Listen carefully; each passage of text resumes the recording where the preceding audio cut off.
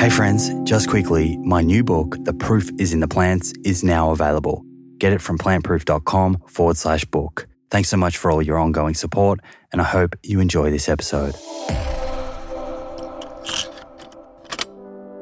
I was carrying around like an extra 50 pounds around the midsection, like typical 40-year-old middle-aged dude who's just been working too much and not taking care of himself. So I was like, I want to feel like I felt like, when I was a swimmer, and I want to be able to enjoy my kids at their energy level. I don't want to walk around lethargic and tired and lazy all the time. With this new approach to my daily plate, I had this resurgence of energy, and I actually had a desire to move my body once again. But every day that went by, I realized how happy it made me. I was feeling joy. I felt like I was slowly becoming myself again.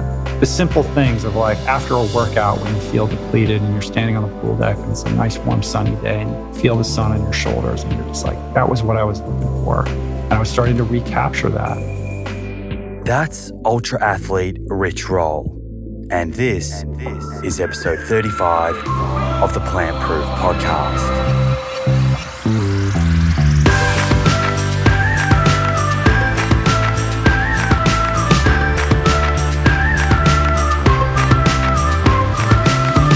Hi friends, welcome back. Great to be here with you again. I hope you're doing well.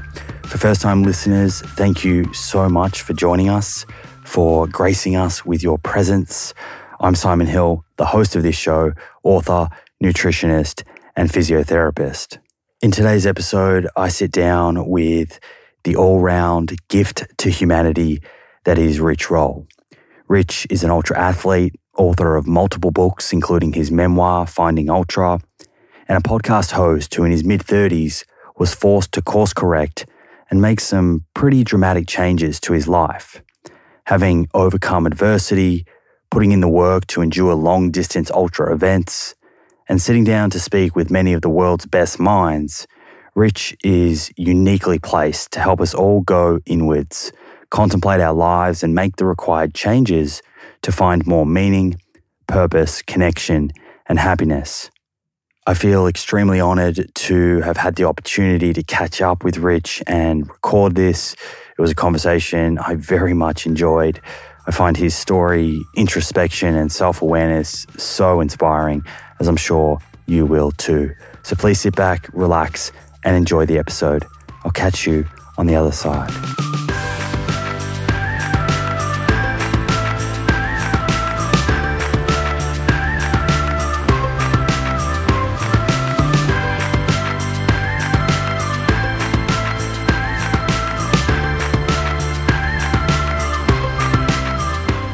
Rich Roll, welcome to the Plant Proof Podcast. Happy to be here, man. Thanks for coming all the way downtown to make it happen.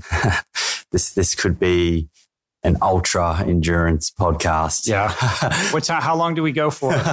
We'll try and keep it 90 minutes or so. Okay, cool. You fueled up? Yeah, I'm good to go, man. Yeah. You had breakfast, lunch today? Breakfast. Yeah? What'd you have? Green smoothie. Is that how you start every day? Pretty much, yeah. Let's dark leafy greens. Dark leafy greens. Yeah, we had something similar. We just had a smoothie bowl at Beaming in there. Uh-huh. In LA, yeah. Yeah. It was good. But one thing that I find very interesting here about Los Angeles is that you can walk in and spend $10, $12 or $14 US on a smoothie or a smoothie bowl. Which at least, right? Yeah. If you go to Erewhon for lunch, you're not walking out of there without shelling out at least $40. And what's crazy is for the Australian listeners, the Australian dollar is very weak right now. So that's $12, $14 is over 20 Australian dollars. Yeah. But what's the craziest thing that I find is particularly around Venice, because I was staying in Venice first. And you walk out of these places like Moon Juice or Cafe Gratitude, and then you see the disparity between people. You see a lot of homeless people. It's crazy to think that people are dropping so much money on food, yet there's people outside that can't even afford food. Is that something? It's a huge problem. I think that speaks to the kind of vast expanse, not only between the haves and the have-nots, but how this whole wellness movement, whether you're vegan, plant-based, or otherwise, has been kind of co-opted and marketed as something that is available, only to the well-heeled. The truth is that's not the case. But yeah, if you're in Venice or you're in certain pockets of Los Angeles or other places like New York City, and you go into these Tony high-end restaurants or smoothie bars or juice bars, yeah, you're going to drop a lot of cash and you're going to feel like, oh, this is what wellness is all about. And, this is a problem. I think that anybody who's active in this space needs to be mindful about. And I think it's incumbent upon us. I think we all shoulder a certain responsibility to try to find ways to communicate this message to all people, irrespective of socioeconomic class. Because the truth is, plant-based foods, plant-based diet, it's essentially pauper food. We're talking about rice and beans and whole grains and, plant foods close to their natural state. Now, you can tie them up in a bow and create a fancy presentation and charge somebody a bunch of money for that and make them feel like they're healing the planet or their bodies. But I'm not so sure that is in the best interest of, the mass populace at large. And the number of homeless people in LA especially, is it something that you sort of become a bit immune to? You've lived here for 30 odd years? I've lived out here like 22 years. I lived in San Francisco. I've lived in New York. So I've lived in a lot of places where, homelessness, in San Francisco, it's even more evident. Right now we're in downtown Los Angeles. We're in a kind of cool, groovy neighborhood called the Arts District, but 5 or 6 blocks away is Skid Row. And all of it, I don't know if you drove past it on your way in here, but it's literally almost like a refugee camp. It's like a tent city where people are literally living on the streets. And the juxtaposition of the haves and the have-nots sort of living on top of each other, I think, makes you more mindful about the acuteness of this problem. And I'm not going to sit here and tell you I have the solution to that. And I do my best to not become immune to that problem, but it's very real. And I would imagine you're bringing this up because that juxtaposition doesn't exist in Australia to the extent that you see it here. Yeah, it certainly does exist, but not. It's a little bit more in your face here. And you mentioned like Skid Row, which I've read about. And is the government here? Are they sort of proactively talking about solutions and what they can do? Yes and no. I wouldn't. I'm not purporting to be an expert on this issue. There are certain areas of Los Angeles that are more homeless friendly than others, like Santa Monica. The Santa Monica, Venice area. The regulatory landscape is quite lax and permissible to homelessness, which is why you see a larger aggregation of homeless people there. There's a lot of community activism around tending to the people on Skid Row down here in Los Angeles. I'm somebody who's a longtime member of the recovery community here in LA, and I've participated, time and time again with, taking meetings to Skid Row and sort of going down there and feeding people and trying to take care of them. Not that there's always, we could all do more, but I think we really need to, in order to solve the problem, it's a bottom up solution. We need to provide more social programs, and we need to create a safety net for people that fall through the cracks. If you do an analysis of what leads people into this predicament, a big driver is mental health. And when people don't have anywhere to go, when they're struggling with their mental health, they often find themselves in this situation where they can't find employment, and there is not enough of that social net in place to take care of these people and provide them with the treatment and the resources they need to get back on their feet. And you mentioned that we're in the Arts District right now. It must be very different to your home is up in the hills, right? Like near, is it Calabasas? Yeah, like sort of in between Calabasas and Malibu in the Santa Monica Mountains. So this must be stark contrast. It's a contrast. Yeah, it's a contrast. We were chatting before the podcast. My eldest daughter is 14, is in 9th grade, and she got into a performing arts high school, like the performing arts high school. It's a large public school, but difficult to get into. She's a visual artist. She spent a year preparing a portfolio to try to get accepted, and she had to defend her. It was a whole thing. She got in, which is amazing, but it's a 2-hour drive from our home. And in order to support her in the pursuit of her dream, we have decided to rent this space downtown. And my wife and I are now trading time, spending time with her downtown because we have I've got a younger daughter who goes to school in Malibu still. So it's a lot of moving pieces and logistically challenging. But, my family really supported me in the pursuit of my dreams. And we kind of operate our family like this collective where we're mutually supporting each other. And now it's Mathis's turn. So we're trying to show up for her.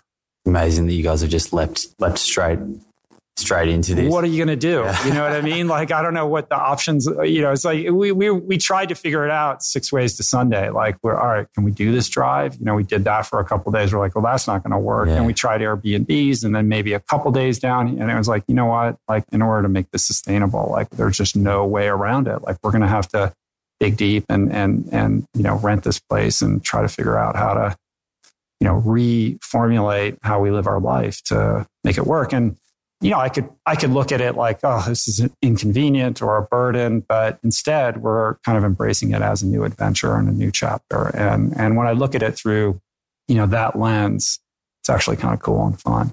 I'm used to running on trails, and now I'm like running around these warehouse districts, like taking pictures of street art and exploring this whole part of Los Angeles that I know nothing about, despite the fact that I've lived here, the better part of my life.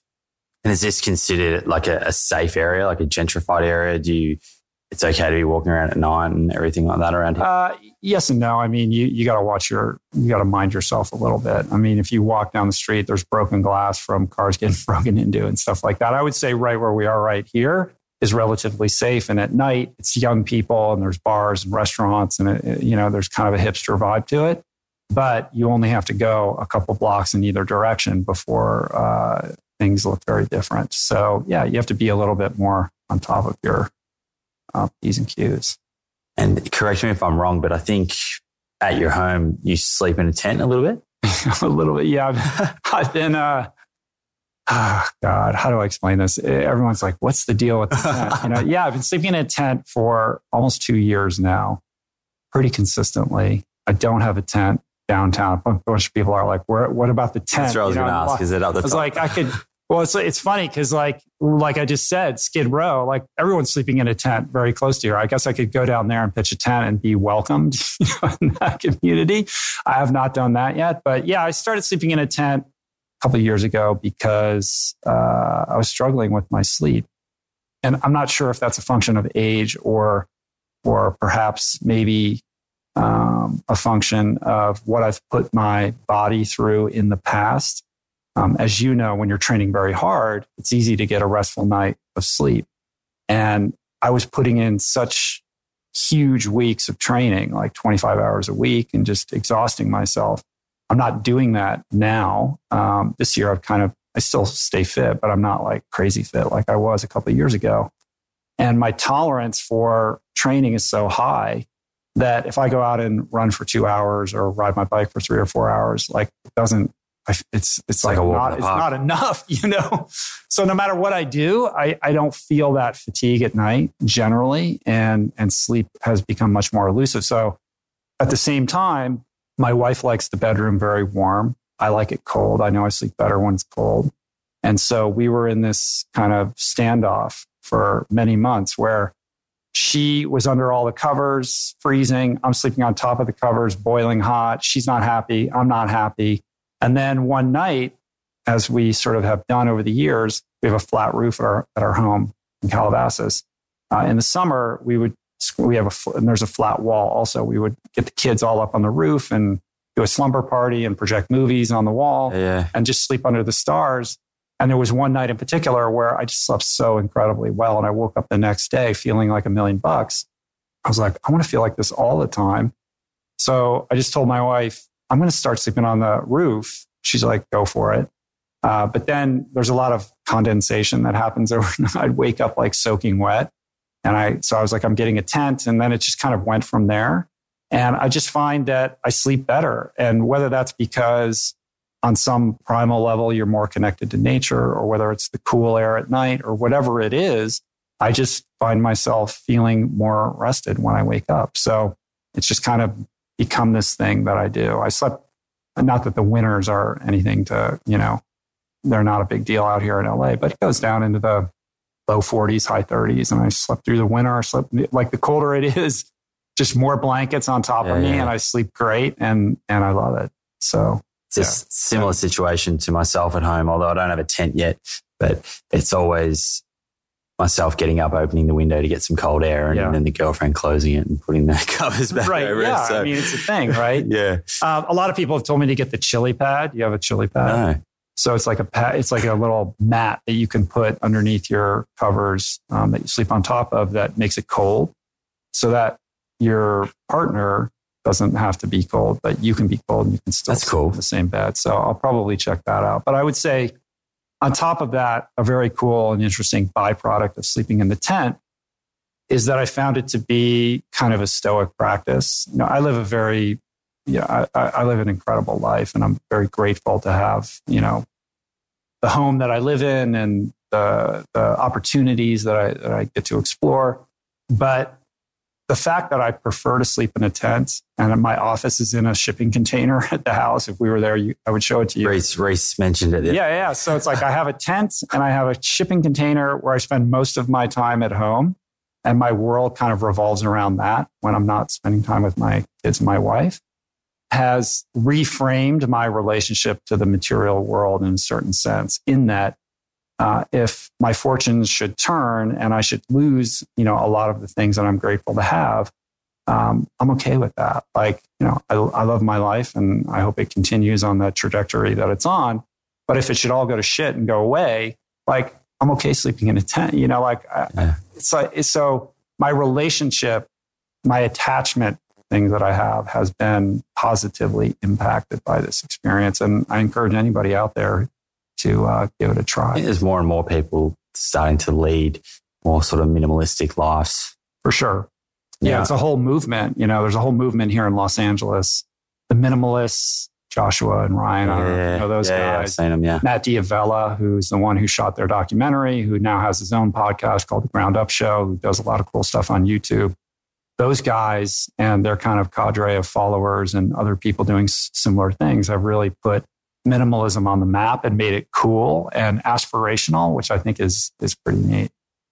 You mentioned before that you've sort of changed up your training now compared to a few years ago, which I want to dive into that in a little bit. Mm-hmm. I know you've told your story probably hundreds of times now, and it's very well documented what you've done with your life. But in case there are some listeners from Australia who haven't heard it from you directly, or maybe have heard bits and pieces, let's just walk through it and get everyone up to speed as to how you became this ultra athlete, this host of such an amazing health and wellness podcast, and author, family man, husband, father. Take us back to where it all started and what life was like as a child for you, where you grew up. Were you part of a typical American family, that sort of thing? Yeah, sure. So I grew up in the suburbs of Washington, D.C., two loving parents. My needs were always met, but I was always a very kind of awkward, insecure kid. I was the kid who had difficulty making friends and didn't exactly show any promise or prowess in sports. I was the kid who was picked last for all the team sports, anything involving a ball and eye-hand coordination, like I was hopeless. I had a patch on my eye because I have a wandering, weak left eye, glasses, headgear, like not a vision for you particularly. And I was somebody who kind of felt like everybody knew how the world worked except for me. And I sort of walked around bewildered most of the time, trying to figure out how I fit, into this social equation. I struggled in school. I struggled socially. But the one thing I discovered that I was actually half decent at was swimming. And, when you're a kid, if you're good at something, that's what you're going to gravitate towards. And it wasn't long before I kind of went all in on this sport, which was the one thing where I felt comfortable and I felt like I understood myself. And I wasn't particularly like the most talented swimmer in the area. There were plenty of kids that were much better than me. But I learned pretty early that I could bridge that talent deficit gap by outworking my fellow teammates. And I was part of a club swimming team where there were all these national age group record holders and Olympic trials qualifiers and the like. And I became very intent on trying to be like them. And that was really my focus. And the more I invested in swimming, the more my school improved, such that by the time I was a senior in high school, graduated near the top of my class, was one of the most recruited swimmers in my area for all these colleges. Somebody who really kind of had the world by the tail. I was still awkward and insecure on the inside, but on the outside, like I was playing this game of life pretty well. So I got into like all the colleges I applied to. I ended up going to Stanford, where I was very much a small fish in a big pond. Like at the time in the late 1980s, like that was the place to go to swim. Like world record holders. So you were still swimming there at a high level. Yeah, I was on the swim team at Stanford, 85 to 88, and was training with guys like John Moffitt and Pablo Morales and Jeff Kostoff, who, if you followed the history of swimming, I mean, these were the superstars of the era. We won 2 NCAA Division I championship titles when I was there, but I didn't score a single point. Like I was very much, on the bench, but I got to train with you were happy amazing. To be there. Yeah, I was so happy to be part of this team, and I really felt like at home for the first time. But it was also around that time where I discovered alcohol. I actually discovered it on my recruiting trips to colleges. It was very evident to me that my relationship with alcohol from the outset was different from that of my peers. Like, I remember the first time I got drunk, and it was like wrapping a warm blanket around me. And suddenly I had the solution to every problem that I never knew that I had. Like, I was like, oh my God, I feel comfortable for the first time in my life. And I could go to a party and talk to a girl and crack a joke. And I just felt like at ease with myself in a way that I'd never experienced before. It's hard to describe, but it's something that's very common amongst alcoholics. And that was something that started out fun and was fun for a long time. And I think it was actually, I would go so far as to say it was good for me. Like, it brought me out of my shell, and it taught me how to be a social animal. But over time, it stops working. And what was originally fun starts to turn dark, and that darkness turns into a need. And by the time I was in my late 20s, my life was starting to fall apart. Like, I was a functional alcoholic for a long time, and I knew in the back of my mind that I had a problem with alcohol, but I wasn't ready to deal with that problem or let go of it or do anything about it until basically my life collapsed on top of me. I mean, it definitely killed my swimming career. I became just interested in having a good time in college, and that's not unusual. It's true for a lot of people. But all of my aspirations and dreams started to take a back seat to, where's the party? Like, where's the best party and how can I get there? Then I lived in New York City, which is like Disneyland for alcoholics once I graduated college. And that's where it really kicked into it. And what were you studying again? I was originally pre-med, and then 2 years into college, I abandoned that and I majored in American studies, which is like political science and English. Not sure what I wanted to do with my life, and never really thinking much about it.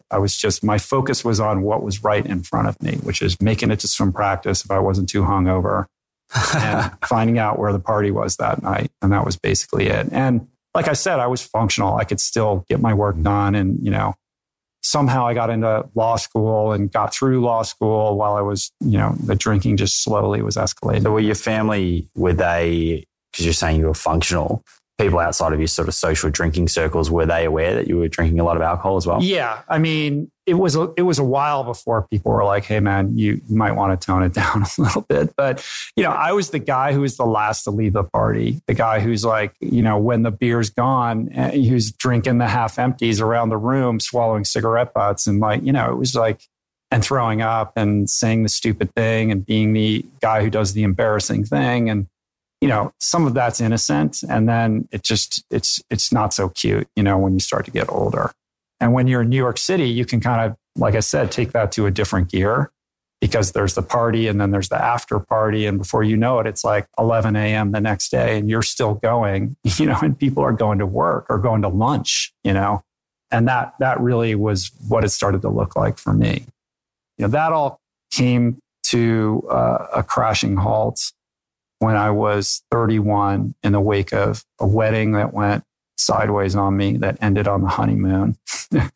2 DUIs in a 2-month period. flying a 2.9 and a 2.7. This was your own wedding? Yes. Yeah. That's a 2-hour story. Basically, yeah, I had a wedding. It's almost like God or the universe designed this whole thing to snap me out of my denial. Like everybody that I loved was there for this wedding. I had like 12 groomsmen or something like that. And it's a super long story, but ultimately, like I ended up, I sent her home from the honeymoon and I have never spoken to her since this moment. And I had been sober for 6 months, like white knuckling it. I went out after that. I was in so much emotional pain. It took me another 8 or 9 months of drinking before I was ready to finally get sober. On top of that, like I said, 2 DUIs, car crashes, and just a slew of incomprehensibly demoralizing scenarios that I would find myself in. Blackout drinking, starting the day with a vodka tonic in the shower and sneaking drinks throughout the day and hiding my empties and just waking up in strange places, not knowing how I got there, like the whole deal.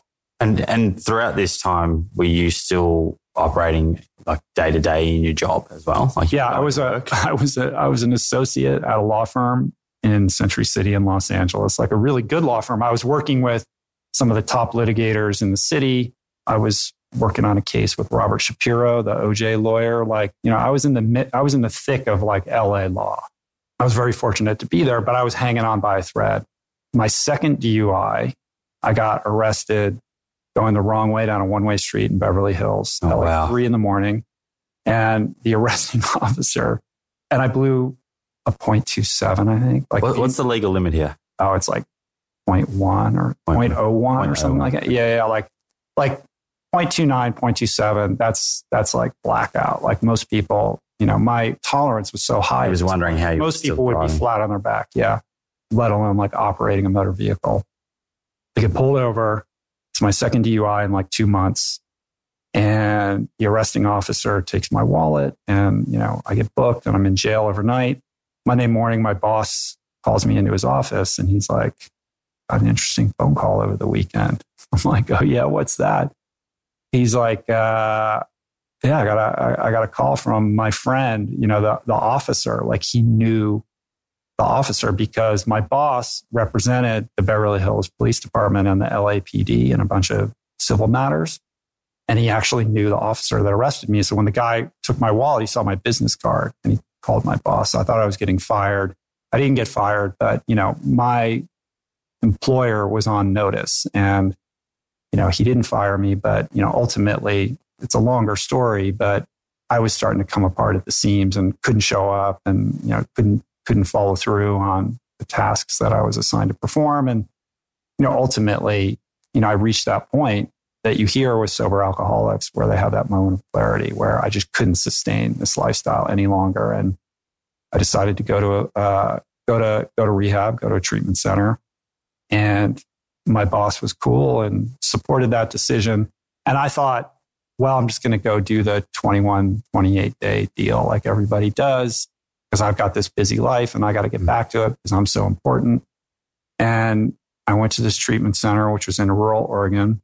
And for the very first time, well, prior to that, it definitely dawned on me, like my life is not going in a good direction. Was it like your friends and family sitting you down at this time, or was this a realization that you came to on your own that you needed help? It was a combination of both of those things. I was never the subject of like a formal intervention where everybody sat me in a room, but my parents had made it very, there was a series of events with my parents where they were very clear on what was actually going on. And they basically said, listen, we know what you're doing. You're totally out of control and we don't want any part of it. So if and when you're ready to get help, we're available to you. But until then, don't call us, we're done. And so basically alienated from my family, from my friends, and teetering on getting fired, sleeping on a bare mattress on the floor in a crappy apartment. There was nothing romantic or rock and roll about it. It was just... And your health had just, your training and everything had just... Oh, there was no. I mean, once swimming was in my rearview mirror from college, there was none of that going on. And it was relatively dire. And I started to see an addiction medicine specialist, a shrink. And I'd go in and I'd tell him what I was doing, and he'd laugh and he'd be like, come on, dude, like you got to go to treatment. Like you're not going to solve this problem on your own. The problem that I was having, and I think this is what eludes most people who aren't familiar with how addiction really works, is that I was that person who could outwork everybody, right? And I had had success as a result of that character disposition. Like I was somebody who had a tremendous capacity for self-will. If I directed my attention on a problem, like I and I alone could solve it, and I would rely only on myself to do so. And by virtue of that characteristic, I was able to become a world-running swimmer. I was able to get into into Stanford. I was able to accomplish all of these things that are difficult. So I couldn't understand why that wouldn't solve my addiction problem. Well, like I'm going to solve this on my own, the way I've solved every other problem in my life. And the more I tried to do that, the worse it got, which was confusing and confounding and mystifying because that had never failed me before. And it was this shrink who was like, listen, that is not, you have to surrender. You have to let go of your ideas and allow other people to help you. You've got to let go. And I was like, I don't even know what that means. Surrender, give up. Like, how is giving up going to help me solve this drinking problem that I have? And it took a long time for me to understand that. And ultimately, I reached that breaking point where the pain of my daily existence exceeded the fear of the unknown. And that was the tipping point that made me say, okay, I'll take your direction and I'll go to treatment.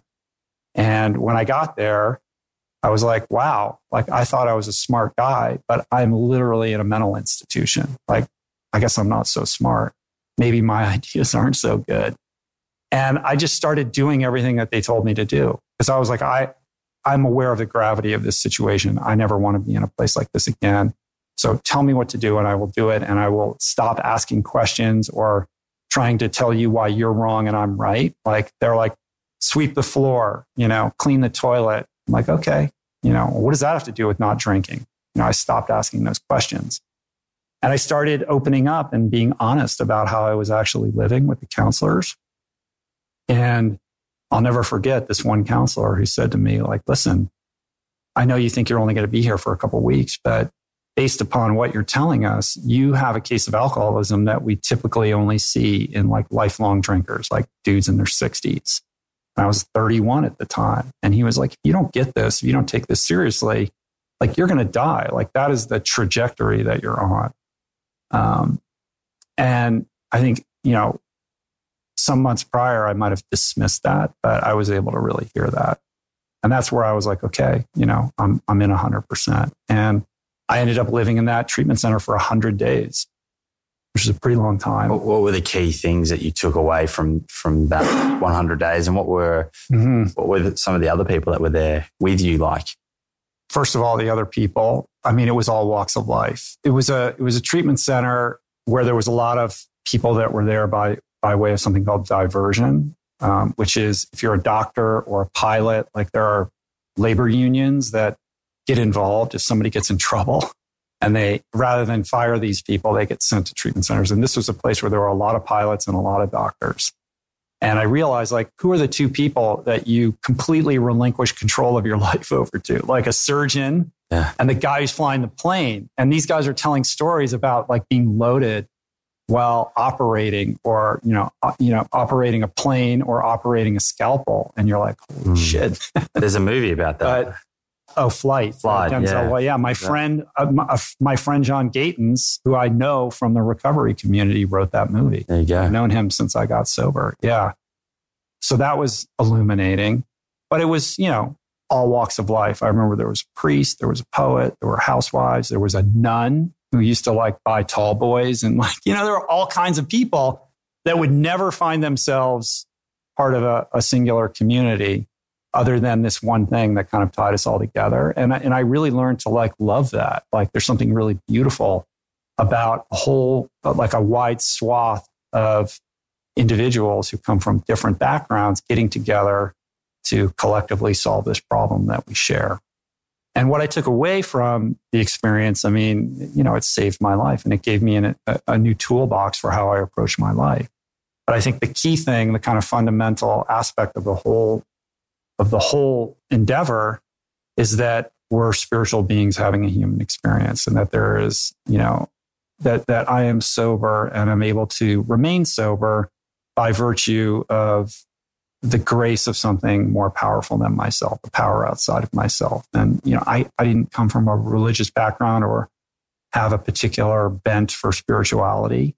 And that's been a very kind of slow road for me to understand and grasp and embrace. But fundamentally, for me, recovery is spiritual. And that's really underpinning of how I navigate the world today, and the lens through which I kind of perceive everything.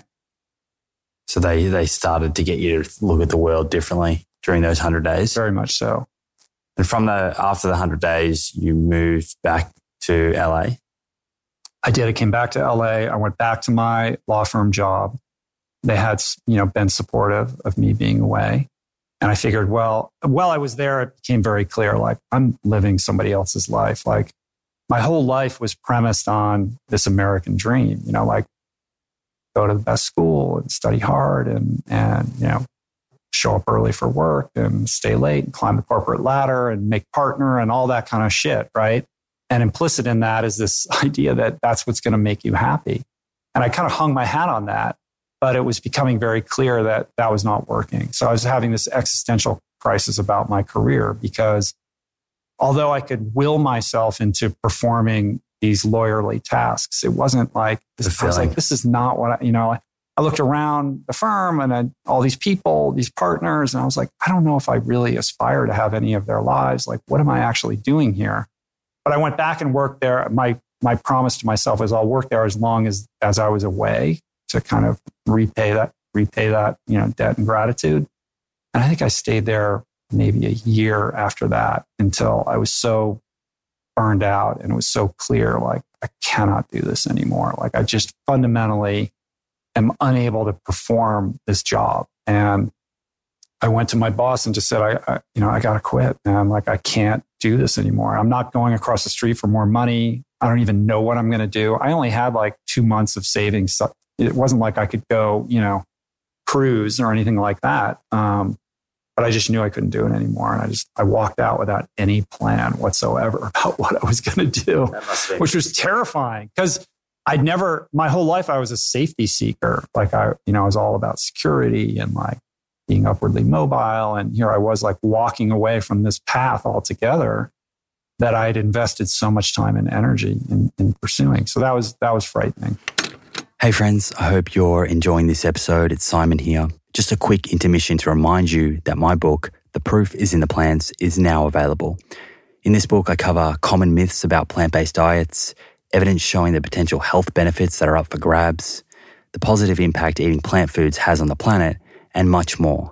To order your copy, head to plantproof.com/book. plantproof.com/book. Okay, let's get back into it. And then the next day, was it straight into what next, and thinking about something that would be more fulfilling for you? Is that what you went? Yeah. I mean, it was a 10-year journey, of trying to figure that out. And, I wish I could tell you, like, I walked away from the law and started, following my passion. And that's not really how it worked for me. I don't know how, for how many people that does work. In truth, what happened was, my phone started ringing with some friends of mine in the entertainment business, writers, producers. Hey, can you look at this deal? I know you're not at the firm anymore, but like, can you help me with this thing? And before I knew it, I just found myself kind of practicing law as a solo practitioner, independently. And then one of the cases that I was working on at my old firm, the client called me and said, hey, I know you're not there anymore, but I still need help on this case. Can you come and help me? So I continued to practice law. I needed to make some money. It was the one skill that I had. And I just started doing it kind of more on my own terms, which gave me a little more flexibility and freedom. And I did that for many years. I had periods where I was by myself, and then I had a law firm with a couple of friends, and then I was on my own again, and then I had another partner, and then I was on my own again. And I kind of flip-flopped around different incarnations of practicing law for several years. but all along kind of slowly sliding out of it and becoming less and less interested, like doing just enough to like pay the bills. And that's, where other things started to come into my life that became more important. This is sort of during your mid to late 30s, is it? Yeah. So mid to late 30s. And meanwhile, still not exercising, fitness wasn't part of it at all. In fact, what I now only understand in retrospect is the extent to which I took a lot of those addictive tendencies and like put them into workaholism and also emotional eating, like unhealthy lifestyle habits, because I was in a lot of emotional pain over unresolved issues having to do with my marriage and all the wreckage that I created as a result of my drinking and using, but also just feeling like I was not living the life that I was meant to be living. And rather than kind of addressing that head on, I was medicating myself with fast food and unhealthy lifestyle habits and anything like, okay, I can't drink anymore. I can't do drugs, but I can like watch a shitload of television and eat a ton of McDonald's, and that will kind of allow me to numb out in the same way that alcohol would. And I did that for a long time. So all of this was kind of building throughout my 30s, this existential crisis and this mounting, kind of health predicament that finally those two things sort of collided with each other shortly before I turned 40. And just before we get into that, so what I find interesting, when you left the 100 days it was in Oregon, mm-hmm. when you left that and you came back, you didn't have another drink since then. You were able to just completely go sober. Totally 100% sober. About coming up on 7 years ago, I did have a 1-day relapse. I've shared about that on my podcast before. I was in Hawaii after Ultraman 2011. It's a long story, but I had that slip and I found myself in an AA meeting that night after just a couple beers. So it was a pretty lame relapse, but yeah, I've been sober, that mishap aside since 1998. And you mentioned drugs in sort of the legal circles, and when you were out drinking, were drugs fairly prevalent in LA and New York at that time? Yeah, I was never a big drug user. I'd smoke pot or take Vicodin or kind of whatever pill happened to be around. But that was never really my thing. I'm pretty much a purist in terms of alcoholism. I mean, living in LA, you go to parties in Hollywood, you see a lot of drugs. I was always terrified of cocaine. I'd seen it destroy the lives of people that I know. And I just knew in my heart of hearts very early on, like when I was still in college, like, man, that's probably the drug that I would love the most. And I just made a decision that I would never try it because I knew if I tried it once, it would be like game over. Yeah, wow. And so I just avoided it because if I don't know what that feeling is, then I'll never crave it. So at least I had the wherewithal to avoid that drug. Although had I gotten into cocaine, it could have accelerated the whole thing and brought it to a close many years earlier, but who knows? Sounds like everything's happened for a reason anyway. So let's go back to you, I think your late 30s, where you said you weren't exercising and sort of everything came to a head. What happened next? All of this came to a head in one evening. I'd worked a long day at work and I came home late. I think I hit the Jack in the Box drive-thru on the way home, picked up a bag of cheeseburgers that I was eating in my car, got home, family's asleep, started to make my way up a flight of stairs up to my bedroom and had to pause. Like I couldn't like walk up a full flight of stairs without taking a break. And I just remember having tightness in my chest and being winded and a little bit bent over and thinking, this is not good. Like I still would look at myself in the mirror and see that Stanford swimmer, even though I didn't look like that anymore. Like that's how denial works. And it really felt like I was on the precipice of having something terribly wrong with my heart. Heart disease runs in my family.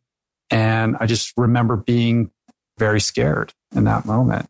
And it was like the lights went on and I just snapped another level of denial that I was having and thinking, I can't live this way anymore. Like this is not sustainable. Like I need to make some changes. Not only, it wasn't just, I need to go to the gym more. Maybe I should clean up my diet. I was like, I need to do something drastic. Like it felt very similar to the day that I decided to go to that treatment center. It's like, okay, this is it. Like this is that moment.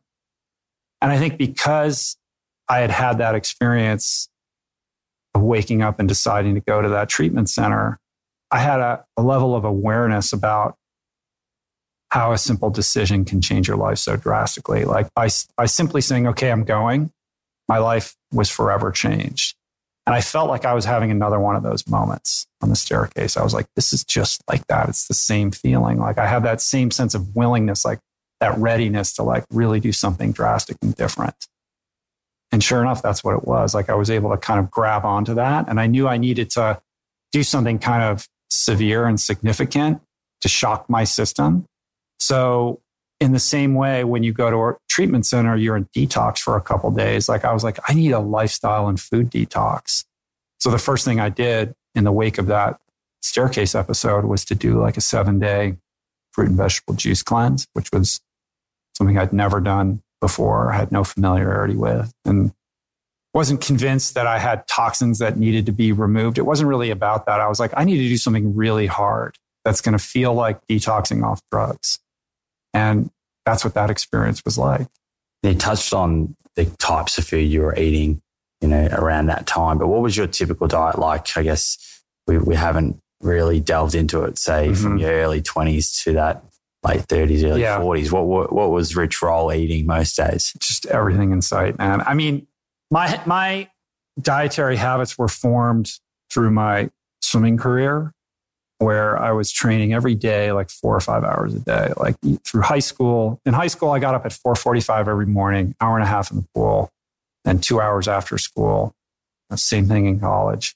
And when you're training that much, like you just can't, and you're 17 years old, like you just can't eat enough. Like we would go after morning swim practice to McDonald's, and it was not uncommon for me to eat like 4 or 5 bacon, egg, and cheese biscuits, hash browns, pancakes. We'd go to the donut shop, and my friend and I would like hammer, a dozen donuts, after morning practice.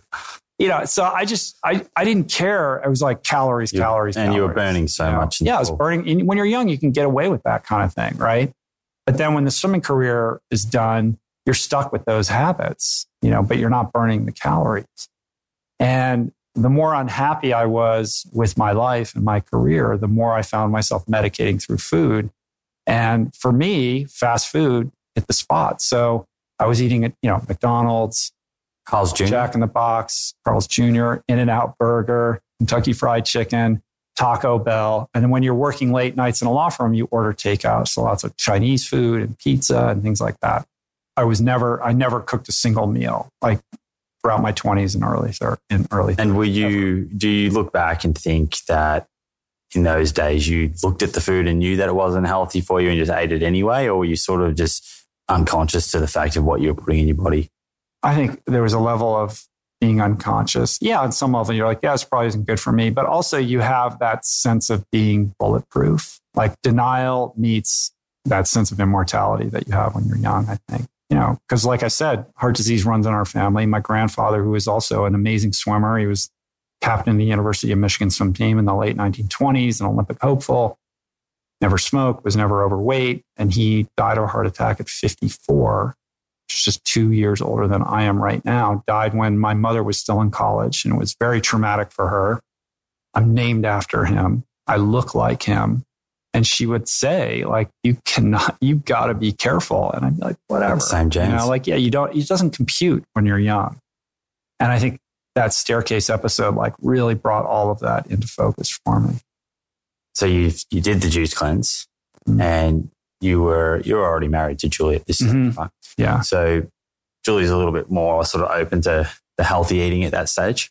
Yeah. I mean, she wasn't fully plant-based at this point. She was essentially vegetarian with the occasional piece of fish once in a while, but she was a very healthy individual who was always, immersed in some spiritual text, meditating, going to yoga, interested in healthy lifestyle and diet and the like. Whereas I very much was not, and over the years, she'd be like, why don't you read this book? Maybe you shouldn't eat this. Maybe you should eat that. The more she pursued that path, though, the more resistant I became. Like I became calcified against all of that. So it was kind of a landmark thing where I was like, hey, can you help me with this juice cleanse? She's like, really? Like, What kind After of all juices? this, Were you making the juices? Or? She kind of designed the 7-day menu for me, and it was progressed off of food for like 2 days and then slowly progressed back to food. So it was mostly vegetable-based juices and smoothies, lots of dark leafy greens, a lot of garlic for cleansing the liver, and some broths that were mostly beets and dark leafy greens, like steeped in water. I don't remember exactly. There were some supplements that I took with that. But no solid food. Were these sort of unfamiliar, unique smells and oh my God, are you kidding me? I'm like, eating French fries every day, and suddenly like I'm drinking beet broth, and like the first couple of days I'm lying on the couch, like I really did feel like I was detoxing off drugs. Like I was like, oh my God, I couldn't move. It was terrible. But what happened was, first of all, like I'm an expert at I've weathered, a zillion detoxes off alcohol. And one thing you learn is, as bad as you feel, like you just have to stay in it, and slowly it gets better and better. And sure enough, that's what happened with this experience.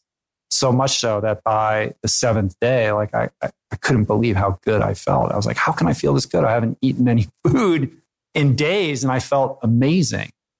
And it dawned on me like how unbelievably adaptable and resilient the human body is, that in just a few days of doing something, yes, perhaps drastic, but not that crazy, in just a few days, you could so significantly alter how you feel and how you perceive the world. Like it was like the cobwebs were removed. I felt like a teenager again. My sleep was better.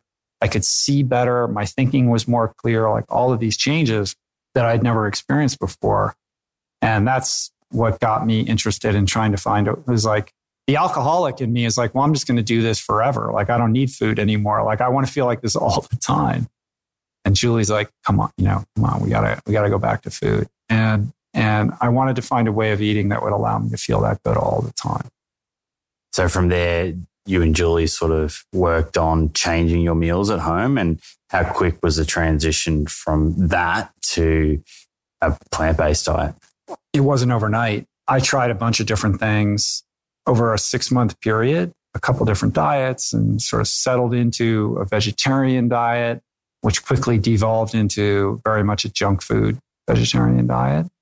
I really didn't know what I was doing. I should have watched, it was like, this is before Forks Over Knives and Engine 2. And not that there weren't copious resources available to me. I was really doing an experiment with an N of 1, like trying different things and seeing what would work, and doing it very poorly, and kind of fell into this groove with the vegetarian diet and slipping back into this kind of denial, like, well, I'm not eating meat, so that's healthy, right? But how healthy are you if you're going to Taco Bell and just not putting chicken or beef on your burrito, or eating Pizza Hut without the pepperoni? So no surprise, after 6 months, I'm back on the couch and, hadn't lost any weight, felt terrible again, and really had lost my enthusiasm for all of this. I was like, I gave it a go. Maybe at 40, you're just supposed to feel crappy, and was ready to kind of resign myself to that. But I realized the one thing that I had not tried, because I think I was avoiding it, was going 100% plant-based. Before we go into that and what that looked like, can you remember when you were a lawyer or perhaps at uni, did you ever come across the term vegan, and what did you think about vegans? I had heard the term. I knew what a vegan was. I don't know if I knew any vegans in college. I'm sure I'd met one or two along the way. And I suspect that those people would pretty much fit the stereotypical bill of what you would imagine a vegan in the early 90s or mid 90s to look like. I just associated it with something I wasn't interested in, which was somebody with dreadlocks who's kicking a hacky sack and like following the Grateful Dead, or showing up at protests, or throwing blood on people in front of a retail store. And I was like, that's cool. I had no judgment about that. I just couldn't identify with that, like, because it just wasn't something that I was interested in. And I think that was part of why I had some reluctance about trying to adopt a vegan diet, because I couldn't see myself as part of that subculture. So you went through this stage as a vegetarian and you were having, from the sounds of it, mainly sort of processed junk food vegetarian and you didn't feel great. What resources were you looking at that made you think, okay, I need to go to Whole Foods and I need to go completely, I need to cut out all animal products? I wish I could tell you I read a book or that there was some kind of resource that pointed me in that direction. There was no podcasts No, there was no podcasts. This is like pre everything we now know. I mean, there were like Diet for a New America. There's plenty of books out there. I was not reading those books. If I'm being super honest, what happened was I'd done the vegetarian thing poorly. I felt like shit. I realized there was one more step I could take. And before I could really say I gave it a go, I needed to try to see what it would be like if I removed not just all the meat, but all the dairy products and the processed foods from my diet. And I was able to wrap my head around it because in certain respects, it's very binary. You know, what you learn in recovery from drugs and alcohol is that it's a very simple equation. Like you're either using or you're not. You can't like have a drink once in a while and say you're sober. Like there's a very clear demarcation line between somebody who is sober and somebody who is using. It's not gray at all. And I think that mindset lends itself well to adopting a vegan diet. I could go, all right, well, the rules are no meat, no dairy, nothing with a face, nothing with a mother. Like I can get that. Like I got it. Like I'll step over that line in the same way I stepped over the line with drugs and alcohol, and I will give this a go. It's not going to work, but I can say I tried it, and then I'll go back to eating cheeseburgers guilt-free. That was the plan. What happened was very quickly, within a week to 10 days of eating what I didn't even know is called a whole foods plant-based diet, I had that sensation that I had on the 7th day of that juice detox cleanse experience where I felt amazing. It was undeniable and it was profound. I was like, oh my God, this is what I've been trying to find all along. And I just discovered it. And I was like, damn, I guess I'm going to have to do this. Like I was not excited about it. I was like, I guess my life is going to have to be about this. Like I had the fears and the trepidation that I think a lot of people have, which is it's so severe. It's so restrictive. How can I possibly maintain this or sustain it? But because I felt so good, I was encouraged. And that gave me the motivation and the wherewithal to try to learn at that point, okay, how can I do this right? Like, I don't want to be the junk food vegetarian guy. Like I learned that the hard way.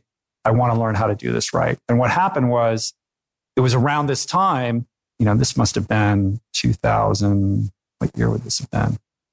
2004? It was all about Facebook back then. Yeah, Facebook had just started around then, yeah.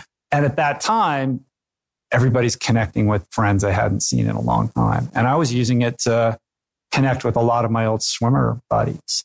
And every swimmer buddy that I friended, I'd look at their friends and see, oh, I remember that guy from even people I didn't know that well, that I had competed against, or I knew their names from that community. I was like adding as friends.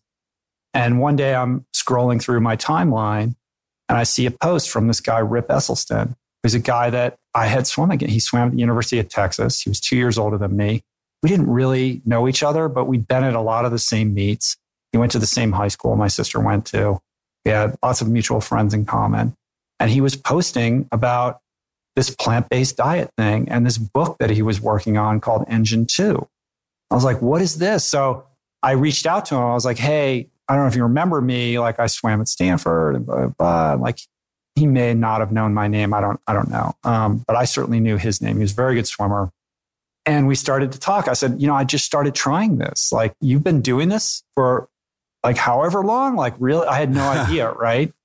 And so we started a little communication. And so he really became like my first lighthouse. And I was like, wow, because he had a successful career as a professional triathlete. He was first out of the water at the Ironman World Championships one year. Like I'd followed his career and I had no idea that he was doing that plant-based the whole time. I was like, wait, you can be an athlete and do this too? I had no idea. And so he was really a sounding board and a resource and a mentor and later a friend who put wind in my sails that this could be something not only possible, but doable and sustainable. So you jumped right into it. And at what stage did you decide you would take up some form of physical activity again and get training and try and get fit again? Yeah. So, I mean, the first thing was like, I just wanted to lose some weight, man. You know, I was never like morbidly obese. I wasn't like 400 pounds or anything like that. I was carrying around like an extra 50 pounds around the midsection, you know, like a typical 40-year-old middle-aged dude who's just been working too much and not taking care of himself. So I was like, I want to lose the gut around the midsection. I want to feel like I felt like, you know, when I was a swimmer, and I want to be able to enjoy my kids at their energy level. I don't want to walk around lethargic and tired and lazy all the time.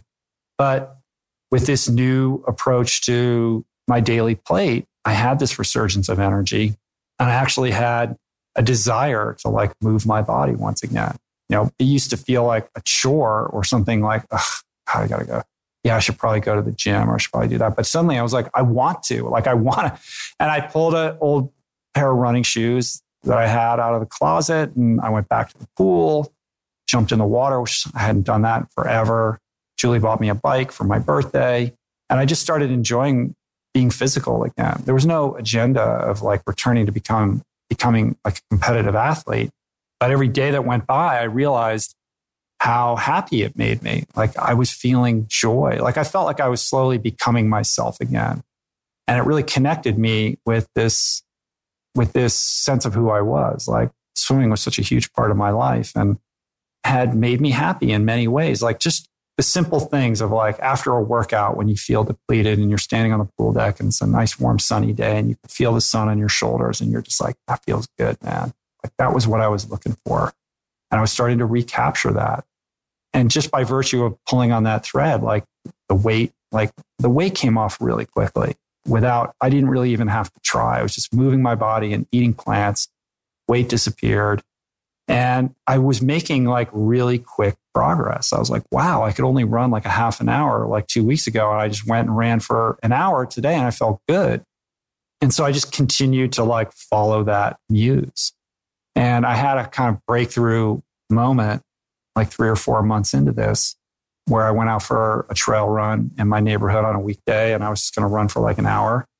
And you know, I was like in the zone, you know, I was like in like what they call flow state, I guess, where I'm sure you've had those experiences, or anybody who's listening who is doing something that they love, where time fades away and you feel like you're in your own personal universe. Keep going. Yeah. And you just keep going. I just kept going and going and going. And I was like, wow, I still have energy. I'm going to keep going. I'm going to keep going.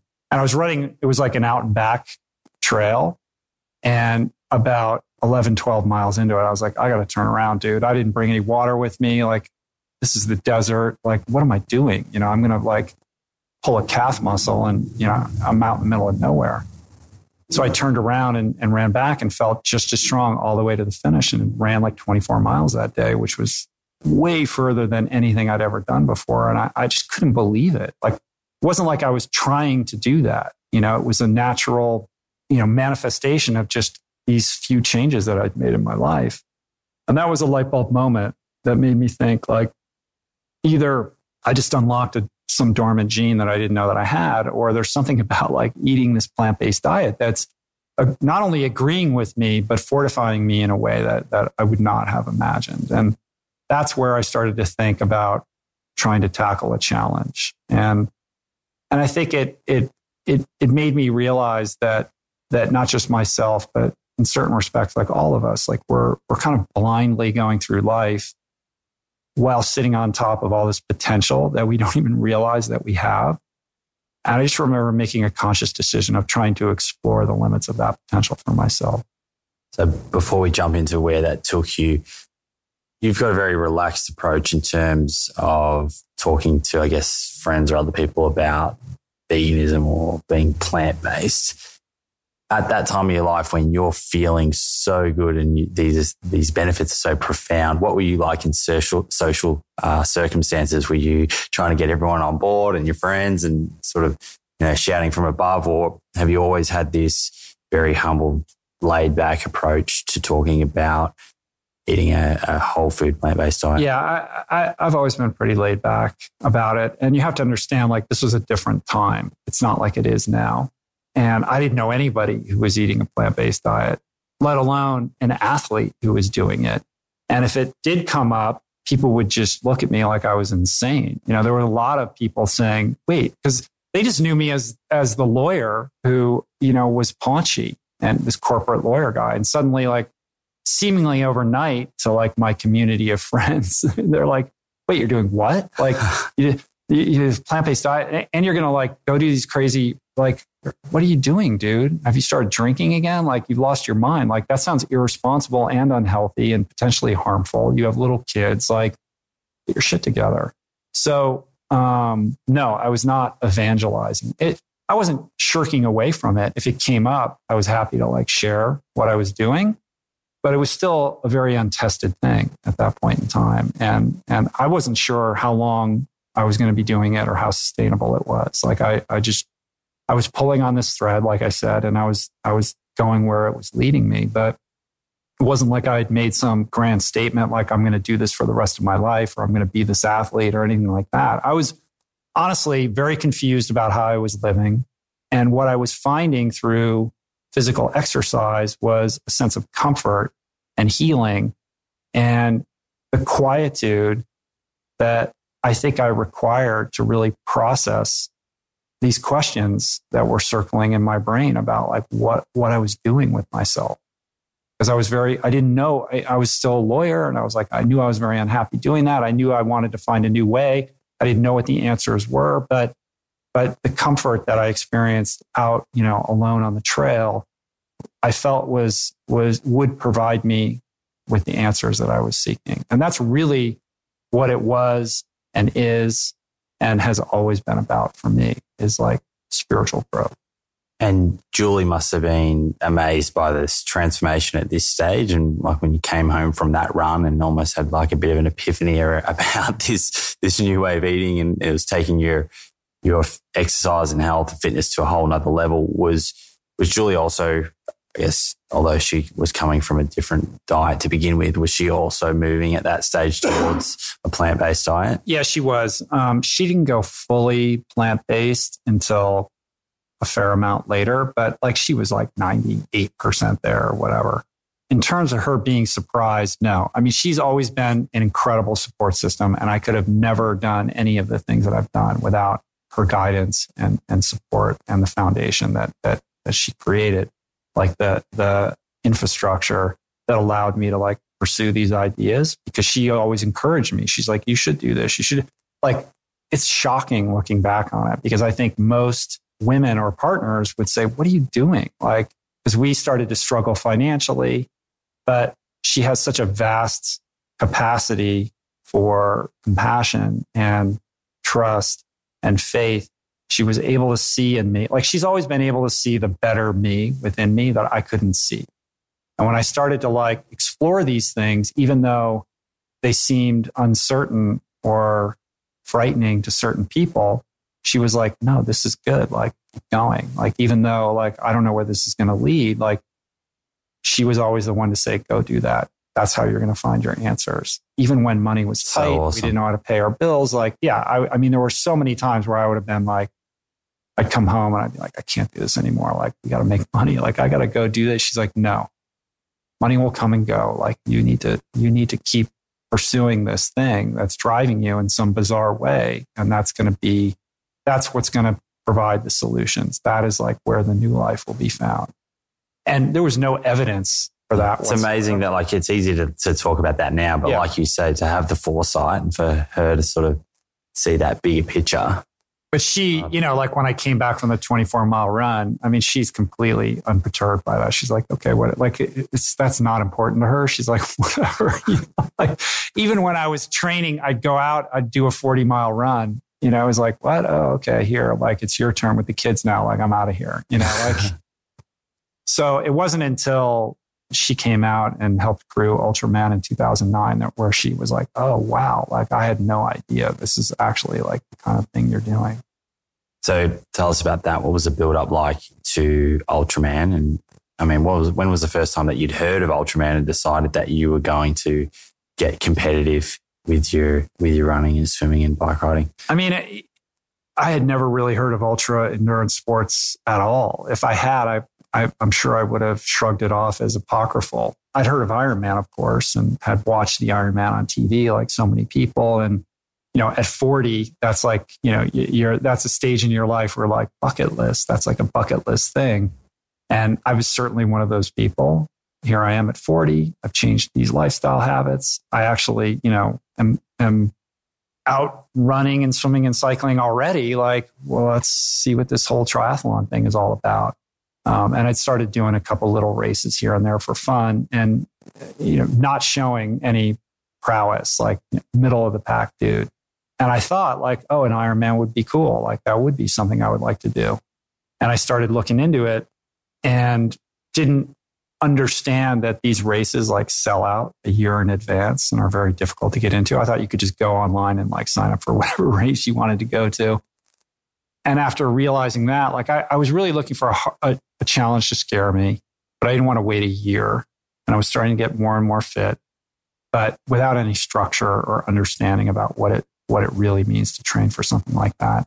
And I came across an article in a magazine, I think it was Competitor magazine, and it was about this guy, David Goggins, who was a Navy SEAL.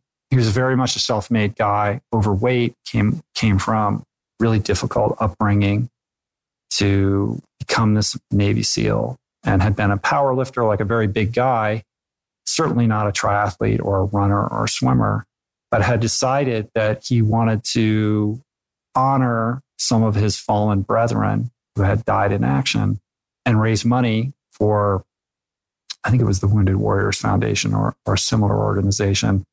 And he was going to do that by way of participating in the 10 most difficult endurance challenges on the planet. And he had just done Badwater. And on the heels of that, like even, I think it was just like a couple weeks later, he had completed this race called Ultraman. And this article was about this race Ultraman that I'd never heard of before through the lens of David Goggins participating in it the first time. And I think he ended up second that year. Wasn't really a cyclist, didn't have proper cycling shoes, was like riding in his tennis shoes and had to like tape his foot to the pedal. Like it was a bananas story. And I just remember thinking, that is the most insane thing I've ever heard of. Like I had no idea that there was a triathlon longer than an Ironman, first of all. And this guy who didn't come from a triathlon background, not only completed it, but got second. Like what an incredible story this is. But the thing that really connected with me more than anything was the way that the race was described. Not so much as an athletic event, despite it being this World Championships, but this spiritual odyssey premised on these Hawaiian ideals of Ohana and Okua, Hana meaning family. And the race director, there was a quote in the article that loosely paraphrased was something like, this is not about winners or losers. This is about everybody, all the crews included, because every athlete has to bring their own crew that travels around this. It's a race that circumnavigates the entire big island of Hawaii over 3 days. Every single person who participates in this race, crew members and athletes alike, the most important thing is that everybody has a transformative experience, that their life is forever altered by virtue of this journey that we collectively go on together. And that's part of why they keep the race so small. Jane Bacchus, who's been running it forever, limits it to just 35 hand-selected people who are not necessarily the best athletes in the world, but people she thinks are appropriate, who will respect the island, the distance, the race, and are most likely to receive, what is being offered, which is this transformative experience. And I just thought that's the most beautiful thing I've ever read. I can't believe this. Like, I have to do this. This is exactly what I'm looking for. Because I don't care about podiums or beating people or qualifying times or any of that. Like, I wanted to transform my life. Like, I wanted to go on a spiritual odyssey that would test me to my limits, physically, mentally, emotionally, spiritually, at the end of which I would be a different human being. And it was another epiphany light switch moment where I was like, I'm going to find my way onto the starting line of that race no matter what. And I set about making that happen. Was that an application process? Well, first of all, I was like, well, this is crazy because I've never even done a half Ironman. I have no business whatsoever even entertaining the notion of doing something like this. Like, But for a couple of days, like I couldn't sleep, like I couldn't stop thinking about it. I could not shake this feeling that I had to do this race, even though it made no logical sense. Like I just was not a mature endurance athlete who should be contemplating something like this. But because I couldn't shake it, I just decided, you know what, I'm going to call this woman. And I just went to the website for the race. There was a phone number. I called her up, said, "Hi, Jane. My name's Rich Roll. I read about this race. I know this sounds totally crazy, but I just feel like I've got to do this. Like she's like, "What have you done?" I'm like, "I haven't done anything. I have no like resume to give you that would impress you." I mean, yes, I was a swimmer in college, like forever ago, but that's it. And this race is like 500 kilometers or 500. Yeah, it's 320 miles, however that converts. Yeah. I should probably explain. So the first day, it's a stage race. So the first day, 10-kilometer swim, 90 miles on the bike. The last 20 miles of which are like up to Volcano National Park with like crazy headwinds and a giant climb. Second day, 171 miles on the bike. I don't know what that is in kilometers. It's over 300. The third day is a double marathon, 52.4 miles. It's bananas. Like I couldn't believe that people like volunteer for this kind of suffering. And I found myself like trying to volunteer for it. And I was just very frank and honest with Jane. Because I wanted her to say, "Forget it, like call me in a year," because then I could at least like put it behind me and just, chill out. But she said, "Listen, I called very early, like well in advance of when they were accepting applications. And I just said, this is where I'm at. Like, this is where I'm thinking, like, is it crazy? Like, is this even a possibility? Would you even consider somebody like myself?" And she said, to her credit, she could have just said no. But she said, "Why don't you call me in like 3 months and let me know where you're at," which was amazing. She should have said no. She didn't. And for me, that was like a yes. It was like, that was like enough for me to say, okay, like there's an opportunity here. And that's when I hired a coach and I just pretended like she already had let me in. And I started training for the race as if she had accepted me. And my coach knew her. He had trained other athletes for this race. And I said, just, tell me what to do. I'll do everything to prepare for this. And ultimately, he ended up putting in a word for me saying, like, I'll make sure that I have him ready. And I lobbied her. I used all my lawyerly skills of persuasion, and she relented and she let me in. So the first year it was 2008, first year I did that race. And I think I had 6-7 months of like formal preparation. And how many hours a day were you roughly training? So that was, it went from 10 hours to 15 hours. I think the biggest weeks I had for that year were like 20 hours. I mean, Chris Howth, who's my coach, was very cautious about holding me back and making sure he wasn't giving me too much, because I really was, trying to get ready for this without much of a foundation. And it would have been very easy to overtrain me to exhaustion or more likely to injure me. So we were very conservative with the run mileage. A lot of the training was on the bike, and it was just progressive volume, until, he felt like, it wasn't like, hey, I want you to be competitive. He was training me to complete the distance, essentially.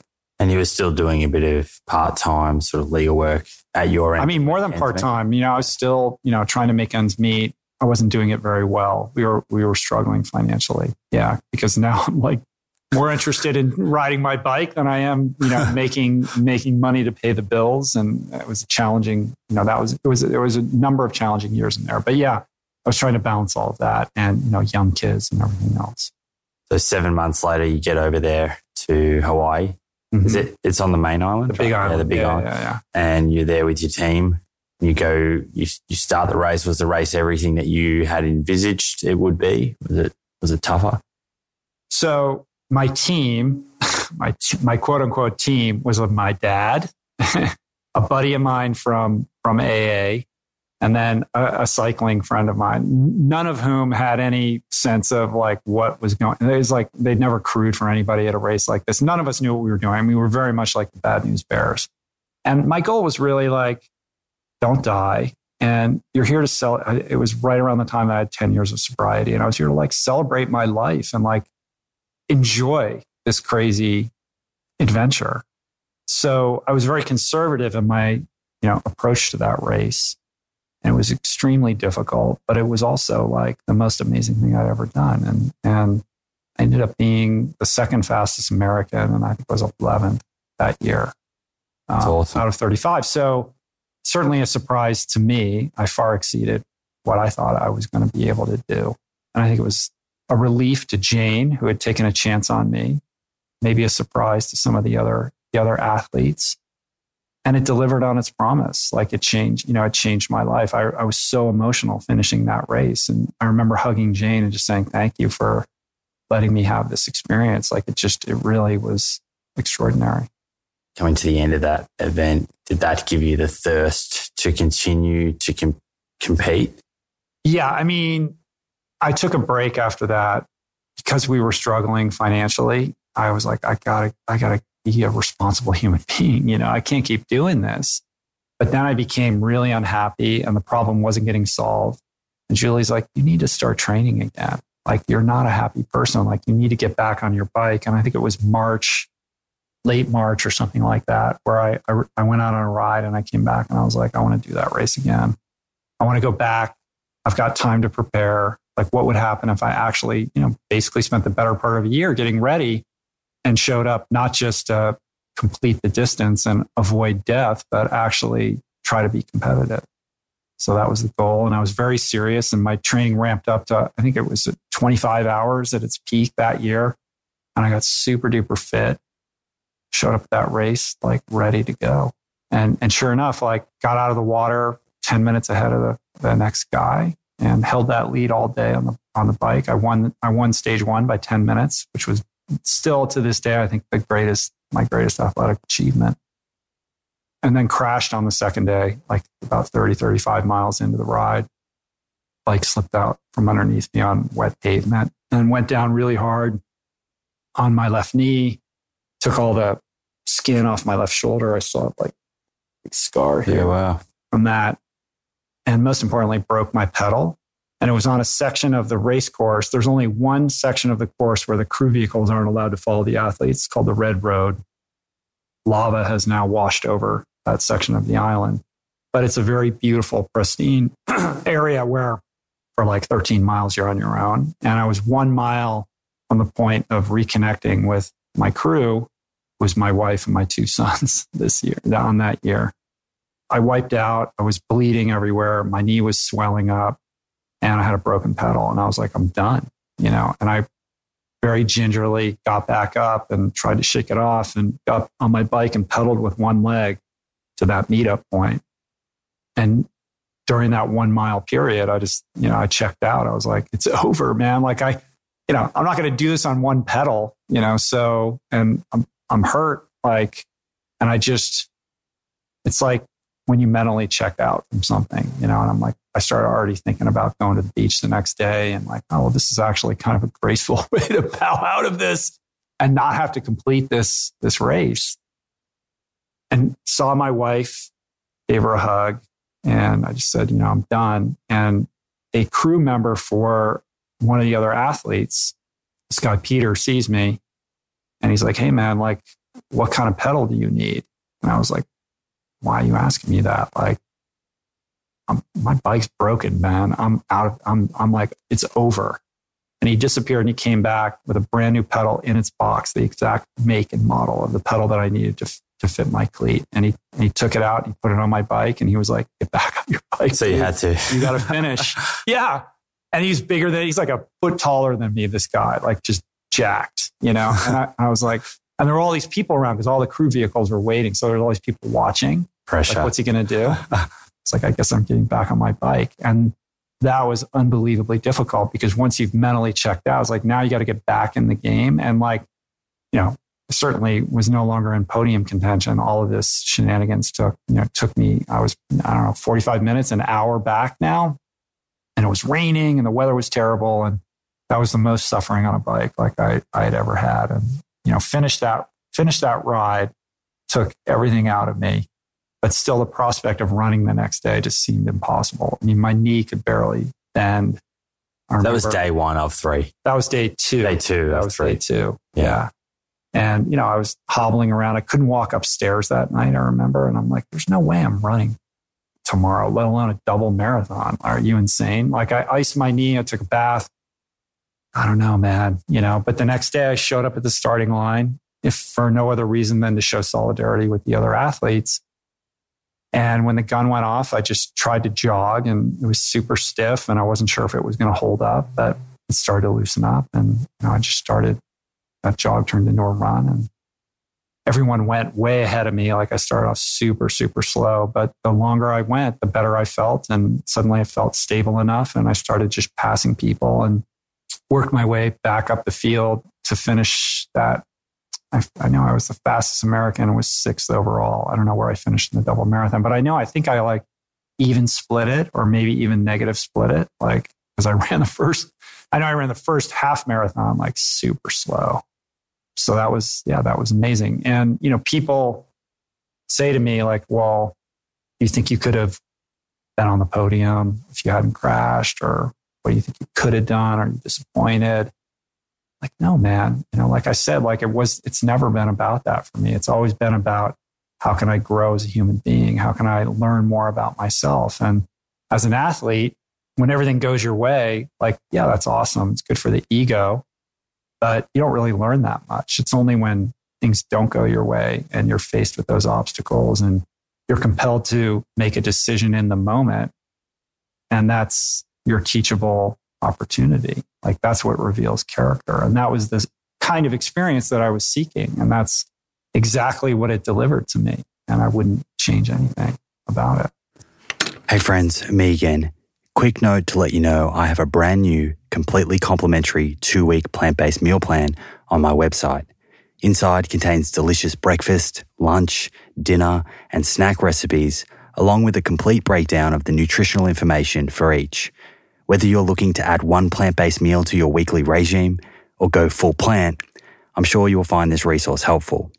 You can get your copy today at plantproof.com/meal plan. That's plantproof.com/meal plan. Okay, let's get back into it. In your memory, is that second race sort of the one that stands out as having the most profound effect on you, given that adversity that you had on that? Yeah, I think so. I mean, I went, everyone wants to hear about Epic 5, but honestly, like, I think that race in 2009 was my athletic peak and really where I learned the most about who I am and what I'm capable of. I want to move into more of the present day, but yeah. Epic 5, you mentioned it there, and possibly some of the listeners haven't heard of it. It's a crazy, crazy race. Can you just explain what Epic 5 is all about? So Epic 5 is the brainchild of Jason Lester, who is a guy that I trained with and spent a lot of time with preparing for and racing Ultramans. And he's an amazingly inspirational figure. He does all of these crazy ultra endurance races without the functional use of his right arm. It's not an amputee, but his right arm is sort of limp. He has to like tape it to his handlebars. He has to do these swims with one arm, with his non-functional arm taped, to his torso. Like it's unbelievably inspiring what he's able to do. And he's gone on to, he ran across China and he's running across Europe right now. He's still out there like tackling amazing challenges. Anyway, it was his idea. He recruited me into his hairball scheme of attempting to do 5 Ironmans on 5 Hawaiian Islands in 5 days. An Ironman a day on each of the 5 Hawaiian Islands. And at first, after 2009 Ultraman, I was like, dude, I'm done. Like I learned everything I needed to learn. I got to get back to my life. And I was like, no, man, we got to do this, And the more I thought about it, it just seemed like such an amazing challenge in a world in which it seemed like everything had already been done. Like every mountain has been scaled and people have run across the Sahara Desert and kayaked across the Pacific. Like every crazy thing has been accomplished. And here was something that kind of seemed obvious. It was amazing. No one had ever tried to do it before. And I just knew like I wouldn't be satisfied. I couldn't really check the box and say, I have explored my potential to the utmost limit unless I tried to do this. And so, yeah, in 2010, we set about doing it with a skeleton crew of just a few people trying to help us with duct tape and Band-Aids, showing up, really not knowing what to expect other than the fact that we were going to go on this crazy adventure and whatever would happen was going to happen. And we were met with all kinds of unforeseen obstacles and variables. And ultimately, we were not able to complete it in 5 days. Certain setbacks having to do with logistics and mechanical errors and all kinds of things pushed us back. But we got it done in like 6.5 days. And we're the first people to do it. So it's now become a race, and people do it every year, and they do it faster and faster and faster, and women do it. And it's like, once you break that tape, then other people are like, oh, it's doable. Up for the challenge. Then, it's amazing to see people go there. And then, then you have the Iron Cowboy who does 50 Ironmans in 50 states in 50 days, who just went and 10x the whole thing. So, and I love that. It's fantastic. Let's move into present day. At the start, you spoke about your training and how you've dialed it down a little bit. Mm-hmm. And I know I've listened to a number of your podcasts where you've mentioned, or there's been doctors mentioning around, is it healthy to do a lot of endurance things as you're getting older? Mm-hmm. Where do you sit with that? What are your plans with your endurance training, just from a recreational, personal point of view, but also from a competitive point of view? Yeah, I mean, there's a lot of factors that get considered into how much I train, how hard I train. There is certainly, there is some evidence to suggest that ultra endurance training in the long haul might not be the healthiest thing. Going and doing Epic 5 or doing Ultraman, like, these are not making you, a healthier person in the long term. They're not sustainable over the course of a long life, I don't think. I'm glad that I did them. And I think all of these affairs have made me a better person and ultimately a healthier person. And I think, daily fitness is at the crux of who I am and always will be, going out and working out, endurance training, but also strength and speed training. All of these things I think are super important. For me, it's become much more about the message and how I can be of service. So, I had the tremendous fortune of my story, becoming sort of capturing certain people's attention and interest, and it got some media coverage. And that led to the opportunity to write this book, Finding Ultra, that was well received, that has kind of put me on the map in a way that it was never my goal or never my, aspiration. Like I said, I was on this personal spiritual journey. But with that, I felt a certain responsibility to use the platform that I've been gifted to try to make the world a bit of a better place. And I started the podcast in 2012, several months after the book came out, as a means of continuing the conversation that the book started about sobriety, addiction, healthy lifestyle, plant-based diet, advocacy, the environment, all of these things. And it's really motivated by this decision that I made to make my life about service. And what's beautiful about the podcast is, and I know you've experienced this, it's not about you. It's like I get to deflect the attention that's being put on me and place it on other people that I think deserve that notice and attention. Put the spotlight on them and try to elevate them and what they're trying to express and accomplish. And that's incredibly gratifying. And then have people receive it well and have it impact people in a positive way has just been like transformative in my life. So now when I wake up in the morning and have to make decisions about how I invest my time and energy, it's really the calculus is like, how is this having a positive impact on the world? How am I carrying the message? So whether it's a podcast, a speech, a book, a video, or a race, all of those things get factored in. And I'm now in a position where I have a lot of cool opportunities to spread the message in interesting ways. But I don't think that training 20 to 25 hours a week is the best way to do that. I wanted to do a race when I turned 50 to show people that I can still go out and kill it at 50 and everybody else can, to kind of reframe how people think about aging, which is why I did the Otillo Swim Run World Championships last year. The one in Sweden? In Sweden, yeah. It was like this ultra 75 kilometers, 52 transitions running across like 36 islands in the Baltic Sea. It was crazy. It was awesome. And I loved it. And I trained very hard for that. This year, I'm not training so hard because I want to really increase the impact that I can have in other ways through various forms of media. So I've dialed it back considerably. I think the races have their place, and I think athletes have a very important role and voice in this movement because people pay attention to what you do, not what you say. And athletes are performative. When they go out, when Nimai strikes a pose, or Griff Whalen, catches a touchdown pass, or Kyrie Irving, scores a three-pointer, or whatever it is, people pay attention to that. It's very, very powerful. So I will always stay connected to sport. And next year, I'm probably going to do something interesting again, but it has to be sustainable. And that means that I have to take breaks and that pendulum has to swing back and forth to make sure that I'm attending to all the important areas of my life. I have 4 kids and I've got responsibilities and I have people that work for me. And if I'm training all the time, then, that means less podcasts or no podcasts and all the other things that I'm doing. And does your diet change a lot when you go into training? Well, what does Rich Roll normally eat? I mean, well, first of all, I think I'm much more I have a more acute mindfulness about what I'm eating when I'm training because everything is firing on different cylinders. You're paying more attention to the minutia. I think when you're aiming for a performance goal, I mean, I'm always plant-based, whole food plant-based, but I'm more likely to indulge in vegan junk food when I'm not training for something than when I am. So the biggest difference is just attunement to quality and also volume. Like obviously when you're training more, you're eating more, but the fundamentals stay the same. So, a day in the life of food is very simple and basic for me. Like I said, start the day with a green smoothie, dark leafy greens.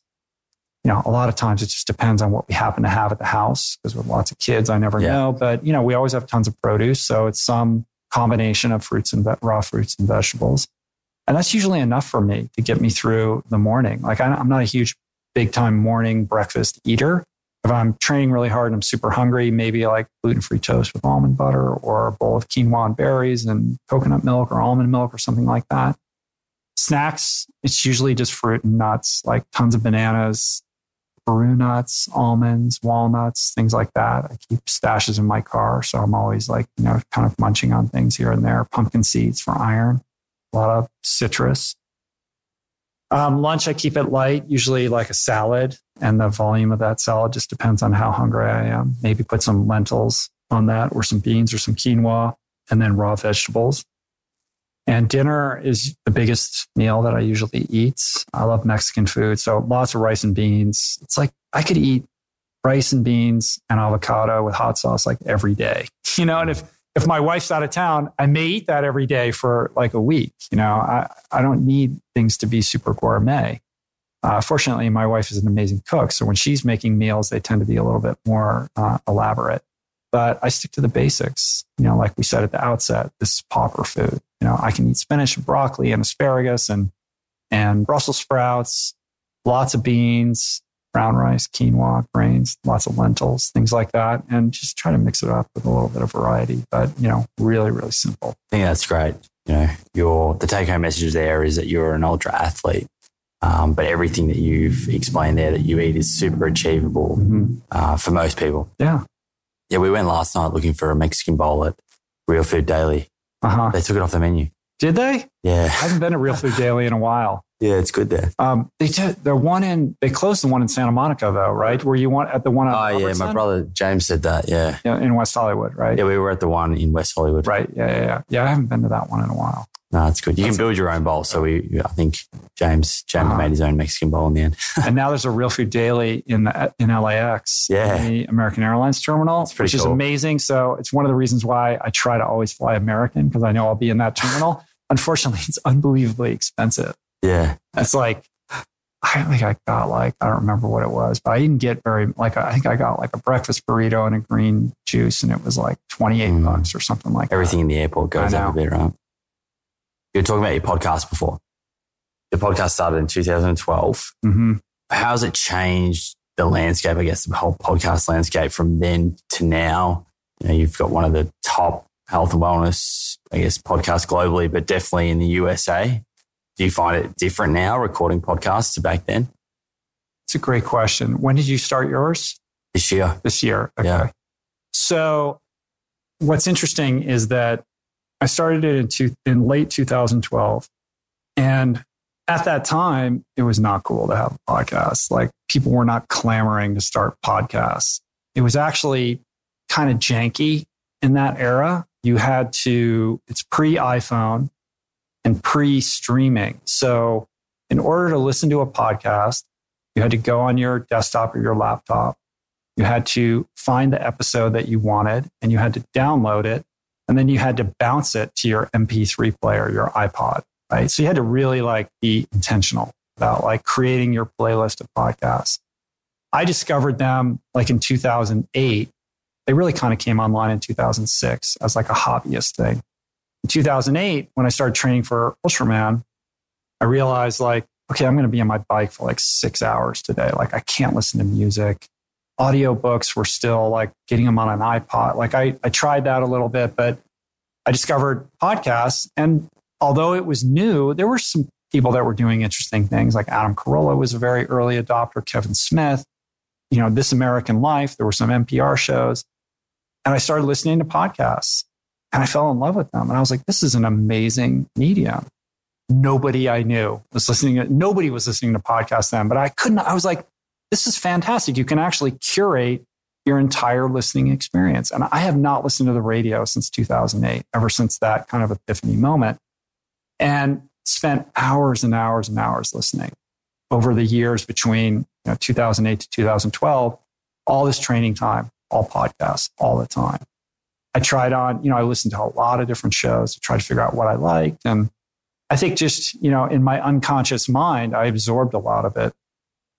I never thought about having my own podcast, but after Finding Ultra came out and did the whole book launch thing, and then, we were going through this incredibly challenging financial dismantling, found ourselves in Kauai. This friend who has a place called Common Ground, he's since sold it, but which was this old guava plantation on the North Shore of Kauai, had hired Julie and I to come and stay with him. He was trying to figure out what to do with this unbelievable property that he had that had an amazing restaurant on. He wanted to make it a more community oriented thing. And for some reason, he was like, I think you can help me. I had nothing going on. The phone was not ringing. I was not getting opportunities. We were broke. And he was like, come and stay here. So our whole family went to Kauai and we were living in these yurts on this organic farm. So it was this crazy adventure. But I was also I very quickly got island fever. I'd worked really hard to create this book and I was trying to make an impact. And I found myself on this island in the middle of nowhere and away from my friends. And in the wake of the book coming out, I was like, well, what's my next thing? And I just needed to do something creative for myself. And that's where I thought well, maybe you should start a podcast. There weren't that many people doing any things that were that interesting in the health space. And I was like, I know a few people, maybe this could be interesting.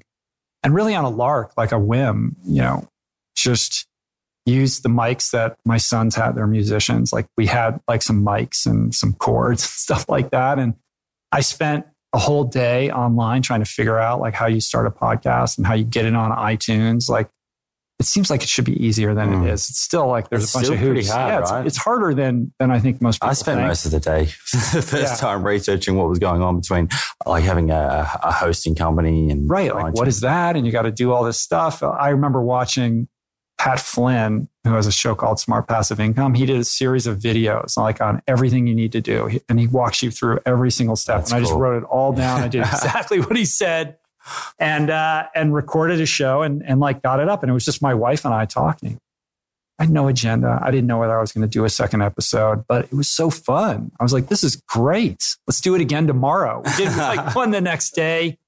And I was like, this is cool. And I think the first episode got, 500 downloads or something like that. And I was like, 500 people listen to this? My mind was blown. Yeah, wow. And I was just hooked. And I was like, I want to do this. And it's funny, if I go back and listen to that first episode that's recorded with terrible mics in a warehouse where there's so much echo, you can barely listen to it. But I remember saying this is I want to do this, but for anybody who's listening, this is not going to be a triathlon training podcast. I'm not interested in that. I want to explore how to grow in other areas and have people on who are expert in a myriad of fields and try to share their wisdom. And And I think it's really stayed true to that. And I think I benefited, like at that time, because so few people were starting new shows, and the iTunes algorithm is probably similar to what it was back then. It was easy to get on the new and noteworthy, and how they overinflate new shows to create discovery for new audiences. Like I benefited from that. And very quickly, it was like one of the top shows in health from the get-go. Even though I was like, oh my God, like I think like the first month it was like in the top 30 or 40 podcasts on all of iTunes, even though it was getting paltry downloads because of the way they overinflate that. And I didn't know that. I was like, oh my God, like, wow. So I benefited from the era and from being, I wouldn't call myself an early adopter because it's pretty early, people have been doing it for 6 years prior to me, but early given what's going on now. And I would have never imagined that it would have exploded to the extent that it has. It's great. Like I'm so excited that people are finally realizing what I've been trying to evangelize for many years. And I think a lot of that has to do with the technology becoming more and more seamless. I mean, still, I'm sure you meet people every day who are like, yeah, I've heard of podcasts, but like, how do you do that? And you're like, well, do you have an iPhone? They're like, yeah. Well, you know that purple thing? They're like, well, I don't know what that is. It's like, there's still a learning curve, I think, for a lot of people, but it's becoming more and more integrated. And I think that's super exciting. But I benefited from getting in early and kind of establishing myself and doing this little bit of a land grab that I've been able to try to hold on to. But it's getting more competitive, and I think that's great. So many talented people like yourself are moving into this space, and I think there's room for everybody's voice. And I think it's amazing. I think for people that are contemplating starting a podcast, I think there's more pressure on new creators to come up with a little bit of a different take. Like if you're going to just start an interview podcast now, it's going to be very difficult unless you're a celebrity. Like if you're Dax Shepard, you can do a show and he's very good at it. And I'm glad that he's doing well. I enjoy his show, but it's easier for him. If you're somebody who people don't know and you're going to do a format that a lot of people are already doing, I think you're climbing a tall mountain. So people are coming up with different takes on how to do creative shows. Be a little bit more unique.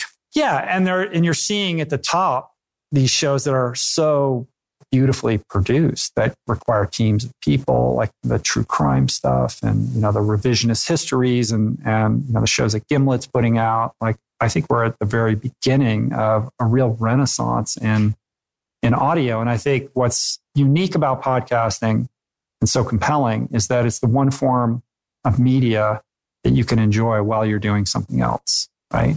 And the more people discover that, the more you're seeing the adoption rates go through the roof.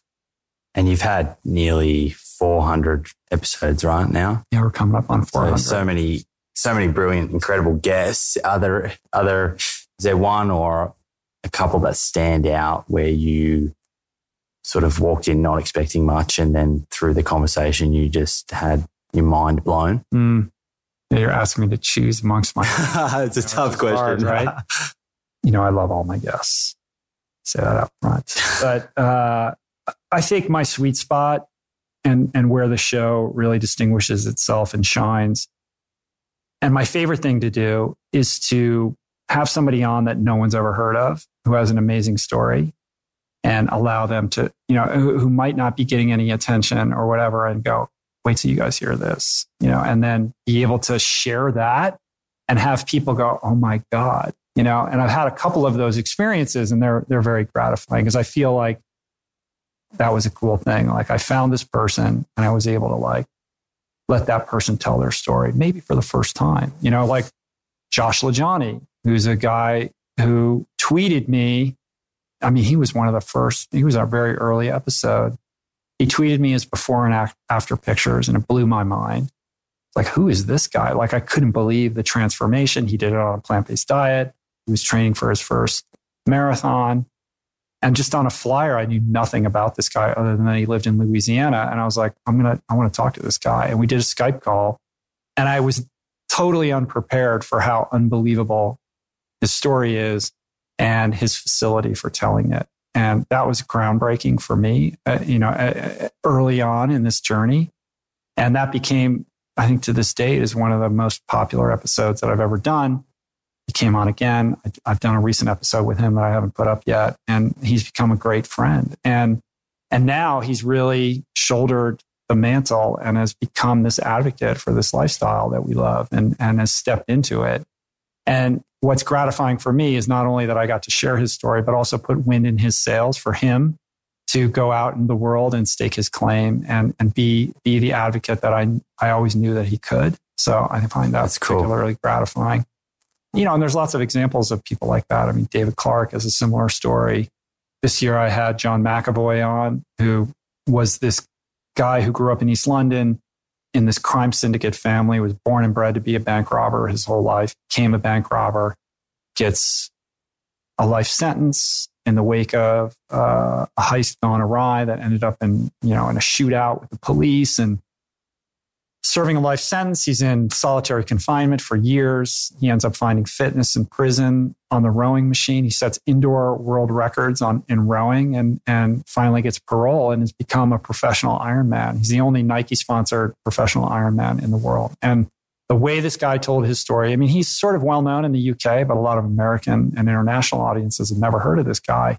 And the way he told his story was so captivating and inspiring. Like, it's those stories I think that I really love the most.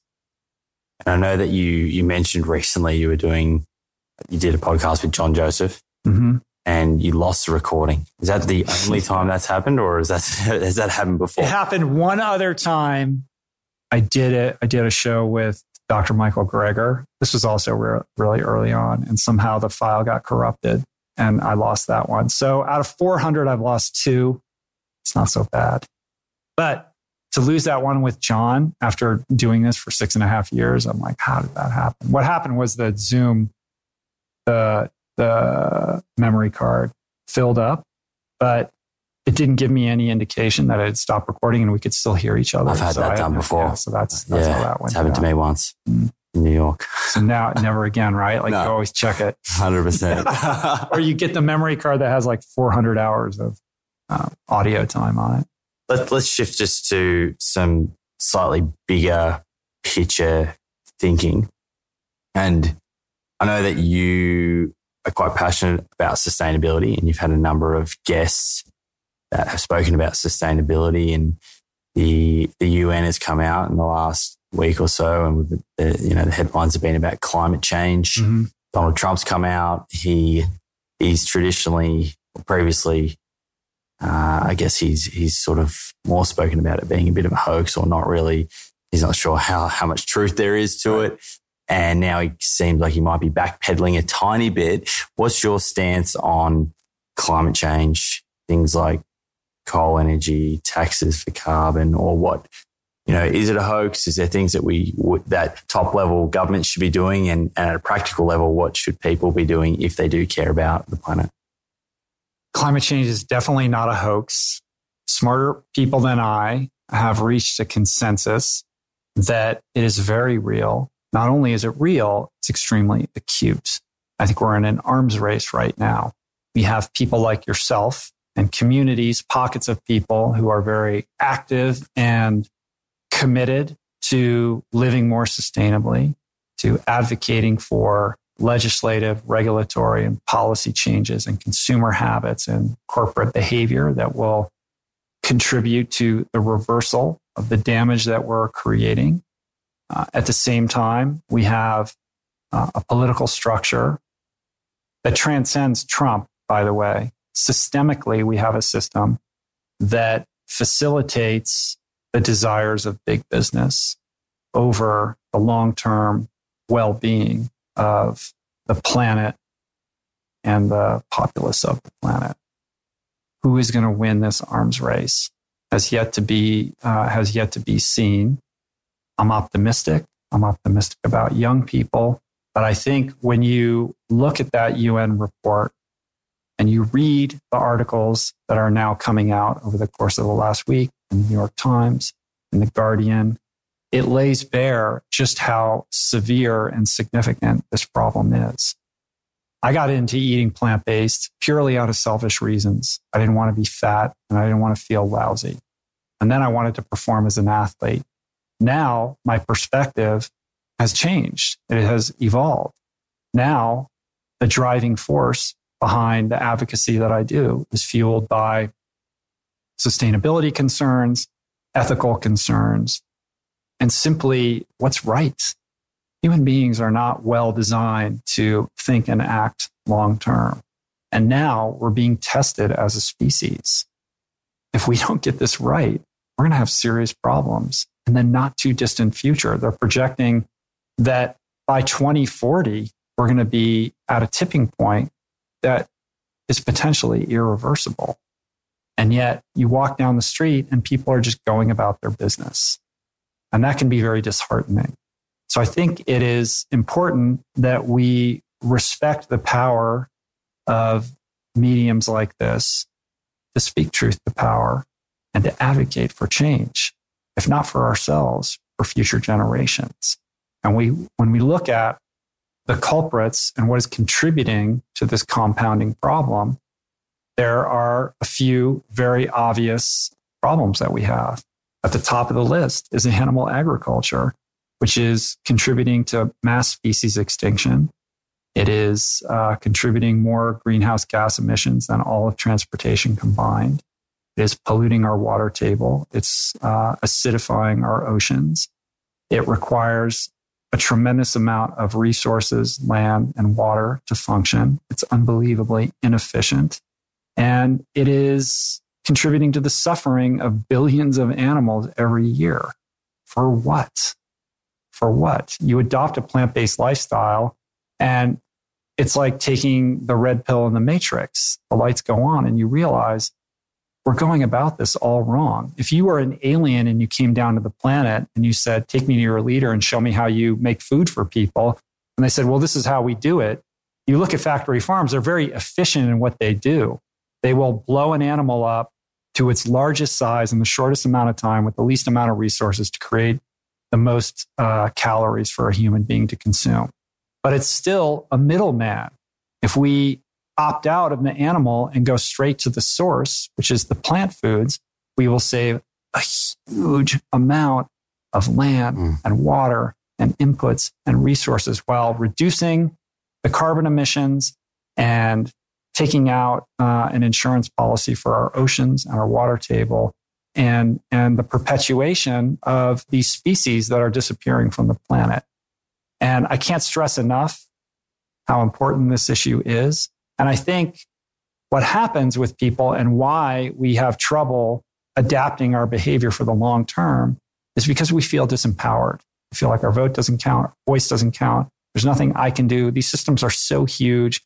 You know, Monsanto's lobbying arm on Washington, D.C. is going to get what it wants. There's just absolutely nothing that I can do about it.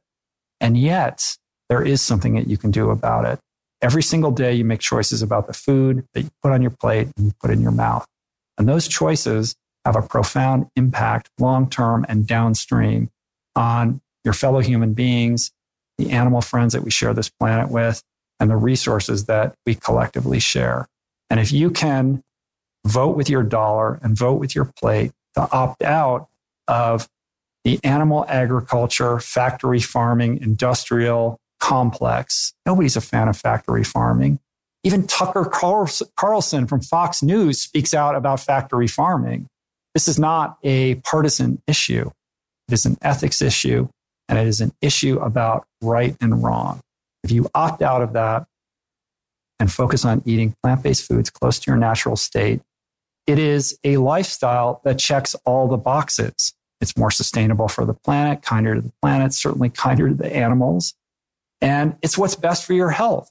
If we look at what's going on health-wise right now, we're a very prosperous nation, and yet we've never been more sick as a society. 1 out of every 3 people will die of a heart attack. 50% of Americans are diabetic or pre-diabetic, and obesity rates are through the roof. Something like 80% of adults in the United States are considered obese, if not morbidly obese. These statistics are bananas. It's the food, right? It's the food. Stop eating the food that's killing us, and we will solve all of these problems. It's so simple. And on top of that, completely doable. And you have to make no trade-offs. Like if I can go and do Epic 5 and do Ultraman, and Nimai Delgado can like strike the poses that he strikes, and all of these athletes that are out there killing it, there is no reason why you cannot perform at your peak, be happy, be fulfilled, do what's right for yourself and do what's right for others by just making this switch. Beautifully put. I did say this would be an ultra podcast. Yeah, it's all right, man. I love it. Not quite as long as the Chris Kresser and Dr. Joel Kahn on Joe Rogan. I'm not sure. Did you listen to that? I didn't listen to the whole thing. I listened to enough of it. That was a marathon. Of it. Yeah.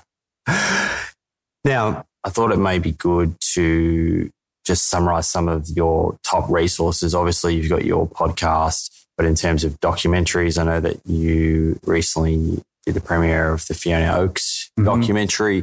For people listening and they want to know more, they want to watch more, they want to read more, they want to listen to more.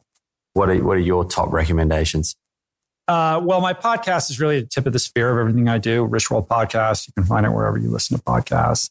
I started filming the show over the past year. So when I'm not doing podcasts on the road, we have been documenting them. So you can find all of those on YouTube as well. And I throw up the occasional vlog here and there. I wouldn't consider myself a YouTuber, but I've got a few videos up there that people might enjoy.